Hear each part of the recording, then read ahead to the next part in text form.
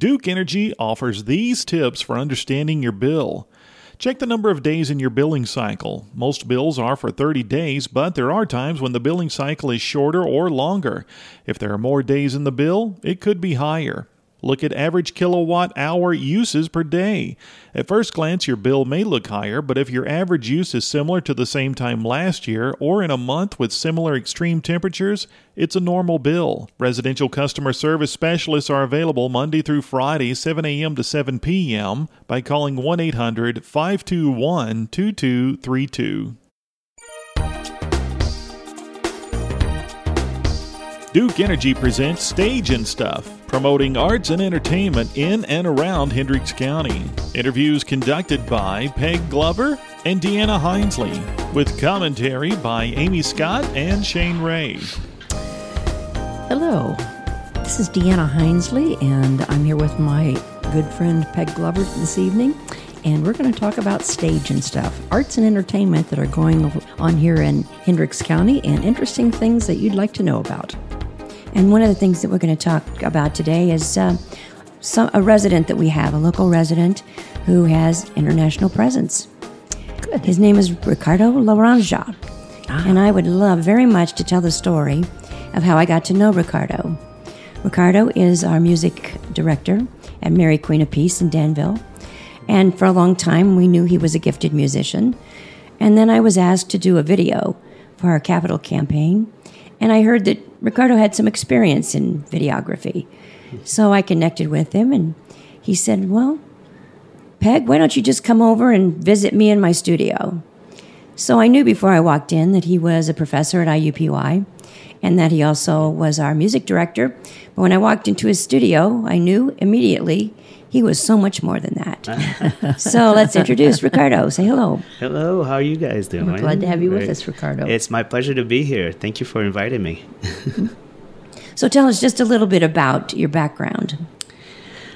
Well, I'm mainly a musician, and my background goes back to when I first started, I guess, as far as a pianist, and that's what I play, is the piano.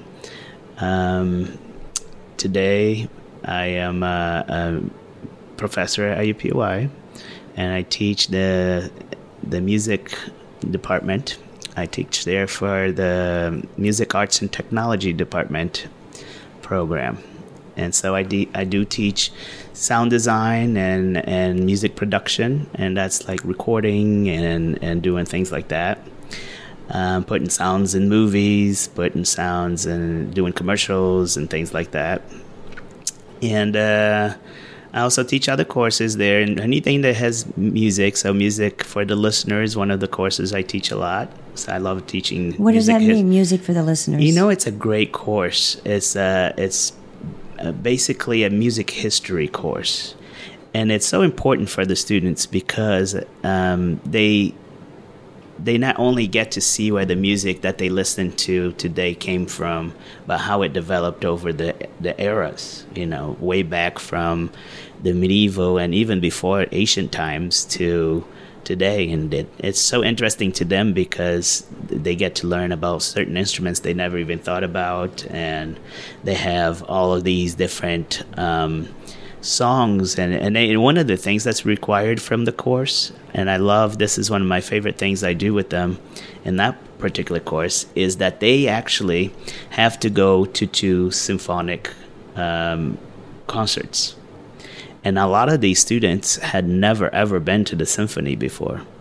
And so they go and they come back and they're like, wow, this is amazing. I'm going to be going more. And of course, they get student discounted tickets, right? So they only have to pay $10 to these $60 tickets, So they enjoy that fact. And then they get to take, I think the most special thing that they get from this, that I get from reading their concert reports, because they have to write concert reports, is that they usually take their parents or grandparents or brother or sister, and it's just so special, to them to do that for their parents and grandparents and siblings, and so it's really nice. Now your students, the ones that you are sending to the symphony, which I'm really excited that you're doing. Yeah. But are these students is this a general course? This is a general course. It's a humanities credit, actually, core credit at IUPUI. So they take. I have students from all kinds there. I got the teachers, elementary school teachers, to medical students, to engineers, everything under the sun there. Well, I ask you that question because I happen to know that your core classes, the ones that you were brought to IUPUI to teach, are not specifically designed for that. No. Could you tell us a bit about that? You're talking about the music production song. That's what I'm talking about. Yes. Yeah. No, the other course that I've been teaching a lot lately, because I've taught basically 15 different courses in the past, 7 years or so that I've been teaching at this particular school. I also taught at the School of Informatics before, but this particular course is great because you don't even have to be a musician to take this course. But the person that takes this course gets to produce music and from scratch. So they get to learn how to edit a sound file. They learn how to add sounds to a commercial, and then then they have to learn how to play the music. They actually have to buy a little keyboard, and then they learn how to play the chords and learn about the little theory about that, and then they produce their own song. And then at the end of the semester, which I actually just finished this last week, we all get together in a room, in a studio at the university, and we write the rest of the song. So they end up with actually a full completed song from scratch. Yeah. That is very interesting to me to, first of all, find out that those students have such excitement about going to the symphony if they've never been before. Yeah. And also that they get to produce something and have a product when they're finished. So that must be very exciting for you. Oh, yeah, it's great. And then, you never know what you're going to get. This particular project is is very cool because all of the students, there's 20 students in the class, they all submit a project that has a completed song without any vocals or any extra things in it that they produce at the end of the semester. And then I pick 3 of those. Actually, I don't pick. They vote for the 3 best ones that they feel like is the best ones. And then we put all the students in groups, and then we go into the studio and record. Ricardo, this is all very exciting. And this is stuff that I knew about you before I walked into your studio. So I'd like to back up a little bit. Okay, let's do it. This is so typically you. I know. I ask you a question. I get excited. You get excited about your students. That's great. Sure. But let's back this up and talk about where you grew up, where you were born. Yes, I am from Brasilia in Brazil, and it's not Brazil, Indiana. No, that's not Brazil, Indiana. It's a country, Brazil. Yeah, and Brasilia is the capital of Brazil. There's about 2.5 million people there, I believe, something like that. Yeah. So I lived there all the way until I was 10, and that's when I moved to Albany, New York, and my parents were coming to the United States to get their master's degree. And so that's where I first came when I came to the United States. And that's where I started to learn how to play music. That's where my interest in music started a little to solidify. So, yeah. And so after 2 years of being here, then we went, after they were done with their degree, we went back to Brazil for a couple of years. And then from the time that I was here, my music teacher invited me to come back and said, "Hey, why don't you come back? There's so much more I can help you with, and you can stay here." And I was getting along really well with the school system and everything. So I came back and lived with my music teacher for a year. Wow. Yeah. And then ended up going back to Brazil for not too long then. And finished high school when I was 16. And okay, you're jumping. I'm you're jumping. around again. Here we go. Okay, because I want to know about. I've actually seen a copy of your musician's professional license. Yes. At the time you were 12 years old. Oh yes. Yeah. No, I was 12 when I went back to Brazil. Okay, and when I was there, I took a test from the musicians union that would allow you to perform professionally. And so when I was 12 years old, that's when I took that test, that exam, and I ended up that I passed it. And so the story goes that Peg knows is that I was pronounced the youngest professional Brazilian musician. Wow. Because I had passed that test. And you played professionally. I did. I played nightclubs. I actually had a special license to be able to perform in nightclubs because I was underage. And my parents had to come with me, and there was all these paperwork that needed to be signed all the time about it. But I was able to perform in nightclubs and do different things like And that. made pretty good money. I did, yes. Okay. I actually was, when I was 13, I played at a 5-star hotel in Brasilia at the penthouse at the top there. They had a restaurant, and it was really cool because you got to meet a lot of important people, I guess, famous people that would go by there. So that was kind of fun, when you're 13.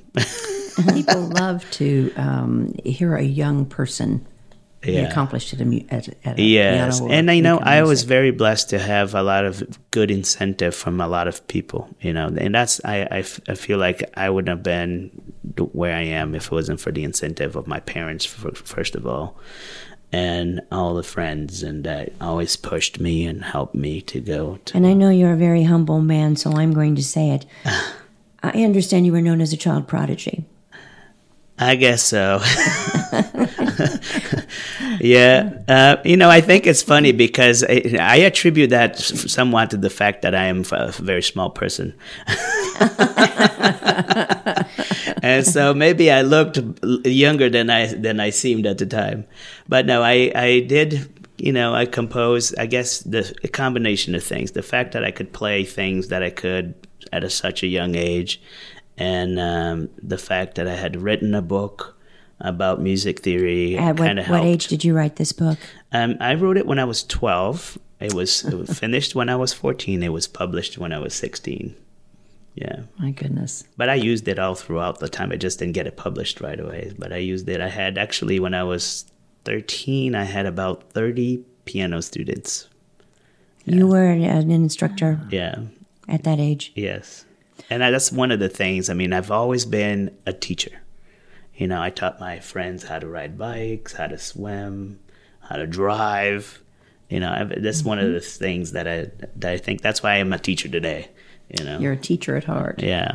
Well, I was wondering if you were inspired to start playing the piano from a family member. Did your parents play a musical instrument, or? No, it's funny is that really not a lot. Anybody in my family really plays.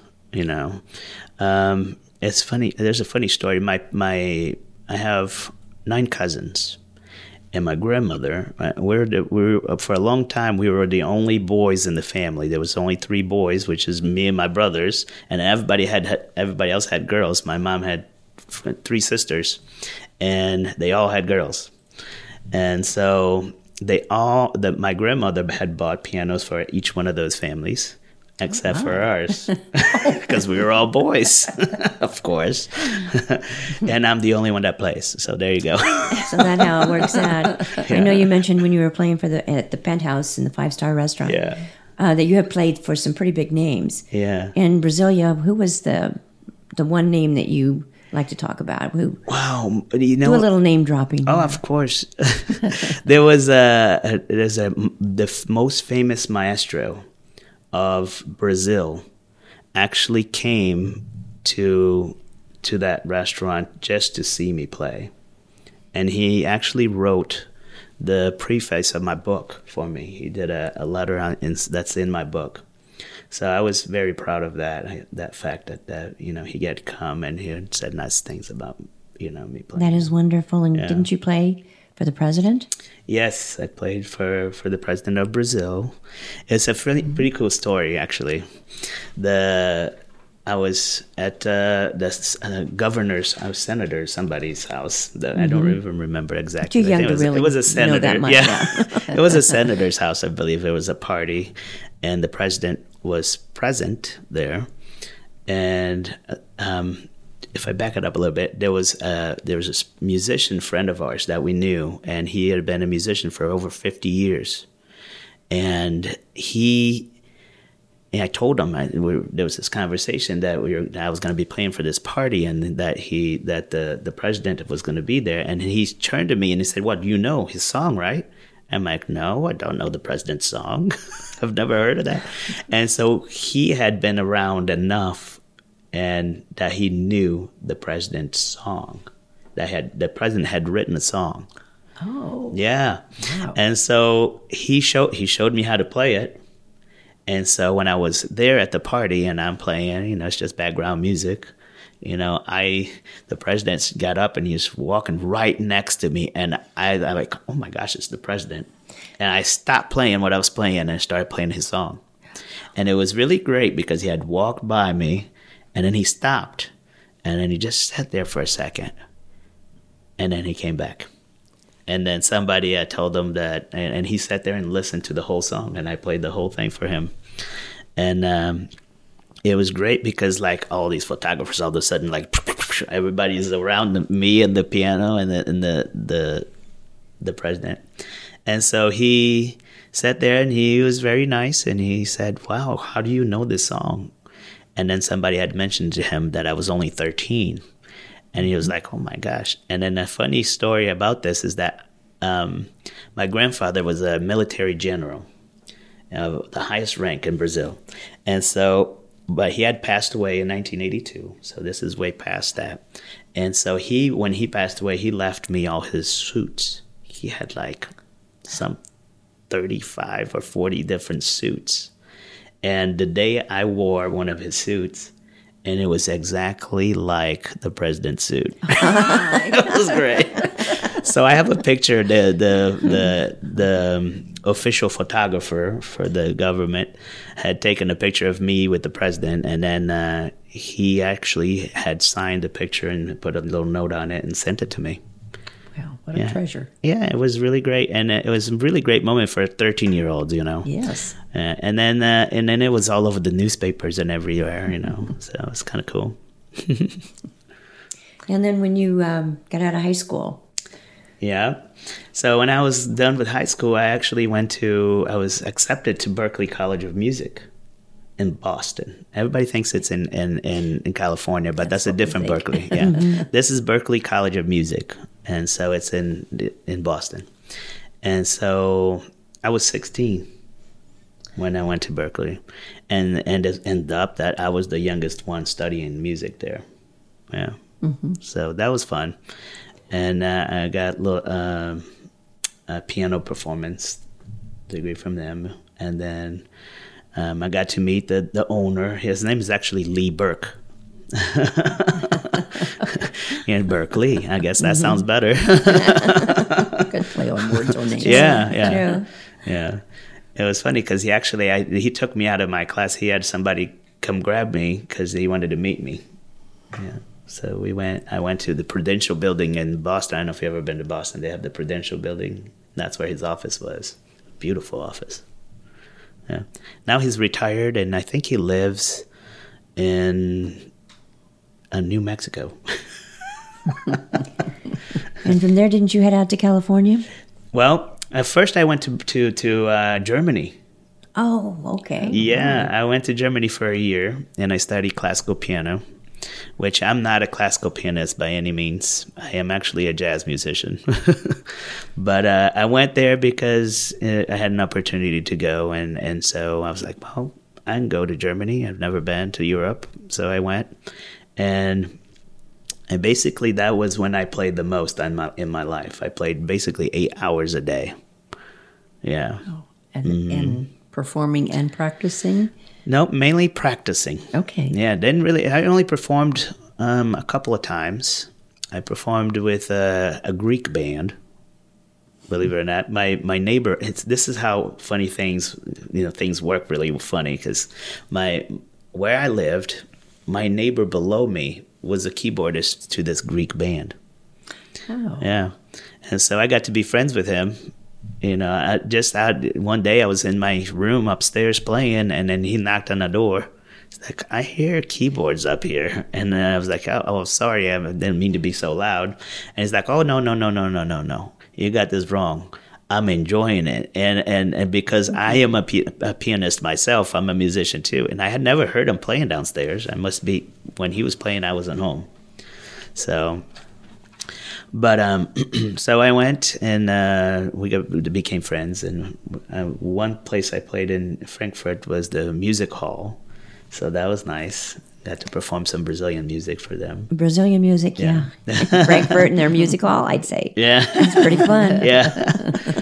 So it was nice. Yeah. And then after that, and I went to California. Then you went to California. Mm-hmm. And I studied at the Grove School of Music. Which specifically is? In Van Nuys, California, which is a suburb of Is that where you began to study movies? Yeah. And music for compositions. Compositions. Yeah. That's where I did a composition program and keyboard program there. And it was great to be there because you got to rub elbows with some people that you wouldn't normally. I don't feel like you would. One of the people that was in my class, this is kind of a funny story because this older guy, at the time, I was 19, 20, right? And this guy was in his 50s, and his name was Mark James. And we were in it was a styles class, so we had to learn different styles of music, how to play different styles. Well, this guy is always next to me. He sat next to me, and he was like, "Man, you need to teach me some of that samba," And I'm like, "Oh yeah, I can teach you anytime, whatever." And then one day I noticed that every day he would show up with a different convertible car, and I'm like, this is kind of funny, So I said, "Okay, Mark, what's going on? Why do you show up here every day with a different convertible?" And he's like, I like convertibles. I'm like, well, I see that, but do you own all these cars? He's like, yeah, I own all those cars. And I was like, okay, well, what are you rich? I was being funny, funny to him. Mm-hmm. And he's like, no, that's not. He was really humble too. And so I said, okay, well, then tell me how you can afford all these cars. Because he showed up one day, he had a green 1963 convertible Jaguar in mint condition. It was a beautiful car. And so I said, you're not just a normal person. I know you're not. And he said, well, you know that song, You're Always on My Mind? I'm like, yes, I know that song. He's like, I wrote it. Along with another, I don't know how many songs that he had written for Elvis and for all these other people. So he was like, had 5 Grammys or something like that. I don't remember. But didn't you tell me you met Henry Mancini? Yes, Henry Mancini was actually very good friends with the owner of Grove School of Music, who was Dick Grove. And they were from that bebop era. And it was great, just the jazz. It was just amazing. And he would come to the school and do workshops. And I was actually working in the office, and so I got to bring the artists and that was come into the school to do the workshops and things like that. So I was able to go see him to get his stuff in for one of the workshops, and I got to talk to him a little bit, which was a lot of fun.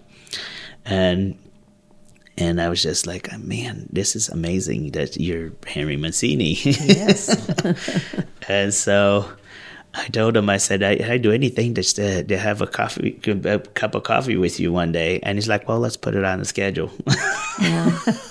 I'm like, what? Yeah. So it was great. Yeah. One other person I'd like for you to talk a little bit about, just simply because I'm addicted to this television show, is Jack Smalley. Yes, Jack Smalley was my film composition teacher. Oh. Yeah.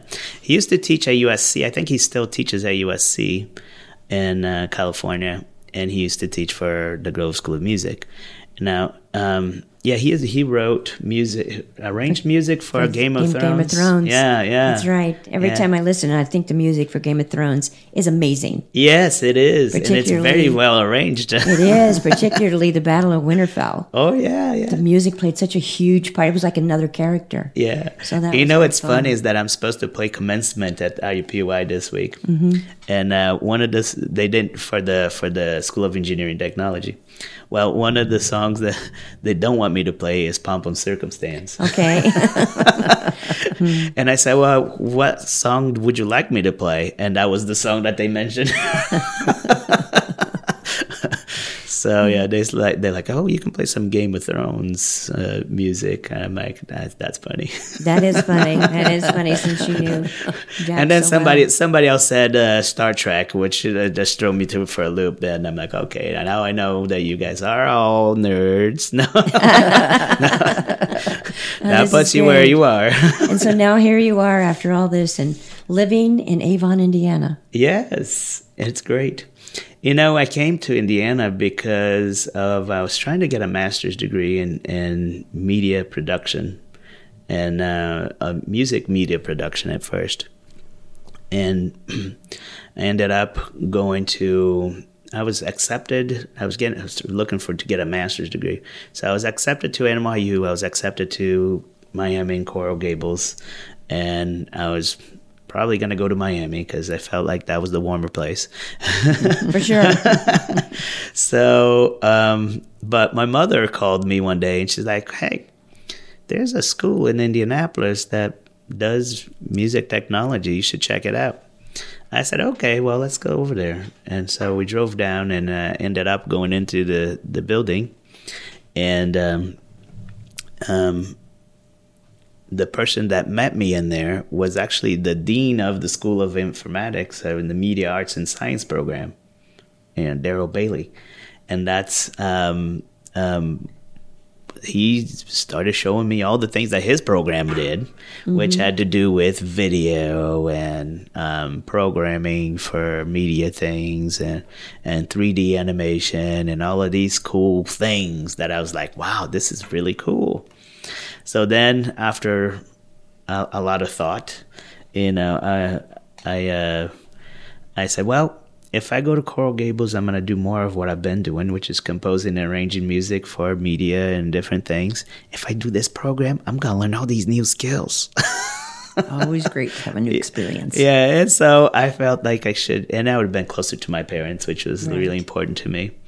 So I decided to stay here and got my master's from the Media Arts and Science program. But you still do national and international work, is that correct? I do, yeah. I've done some work, some movies for a Brazilian company and Brazilian producers. What about commercials? Yeah, commercials. I've worked on Starburst commercials, the most recent one, but I've done a Jolly Ranchers one. Let me think. Doritos.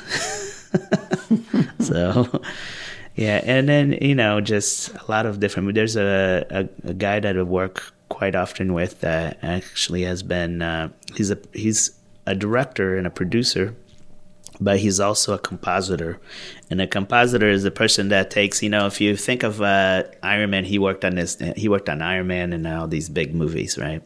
Like 30 some different big blockbuster movies. But everything you see inside of Iron Man's mask, when he's looking through his mask, all that stuff, he makes those. Yeah. And so he is a producer, and he actually came to Indiana. He's from Indiana. He was one of my students, and he produced this movie. It's a natural disaster movie. It's a tornado movie. Oh. Yeah, and I was in charge of doing all the sound effects for the movie and getting it all set up and going in location recording and all that. Well, quite an interesting life. And we've just touched the surface in the past few minutes. Yeah. It's interesting what is right here in Hendricks County that expands out to the nation and the world. Mm-hmm. And there's a lot of that. But I appreciate you coming today and telling us what your job is and what you have interest in. It was my pleasure. Thank you so much. Thank you. Thank you, Peg. Well, next month we're going to have a person from the arts field, and that's Jessica Saunders. Jessica has some art that is displayed now in the State House. So I think that'll be an interesting interview, and she can tell us a little bit about what she does and where you can find her art. So we'll look forward to that. But thank you very much, Ricardo, for joining us today. Thank you very much. Yeah, thank you. See you next month. All right. Take care.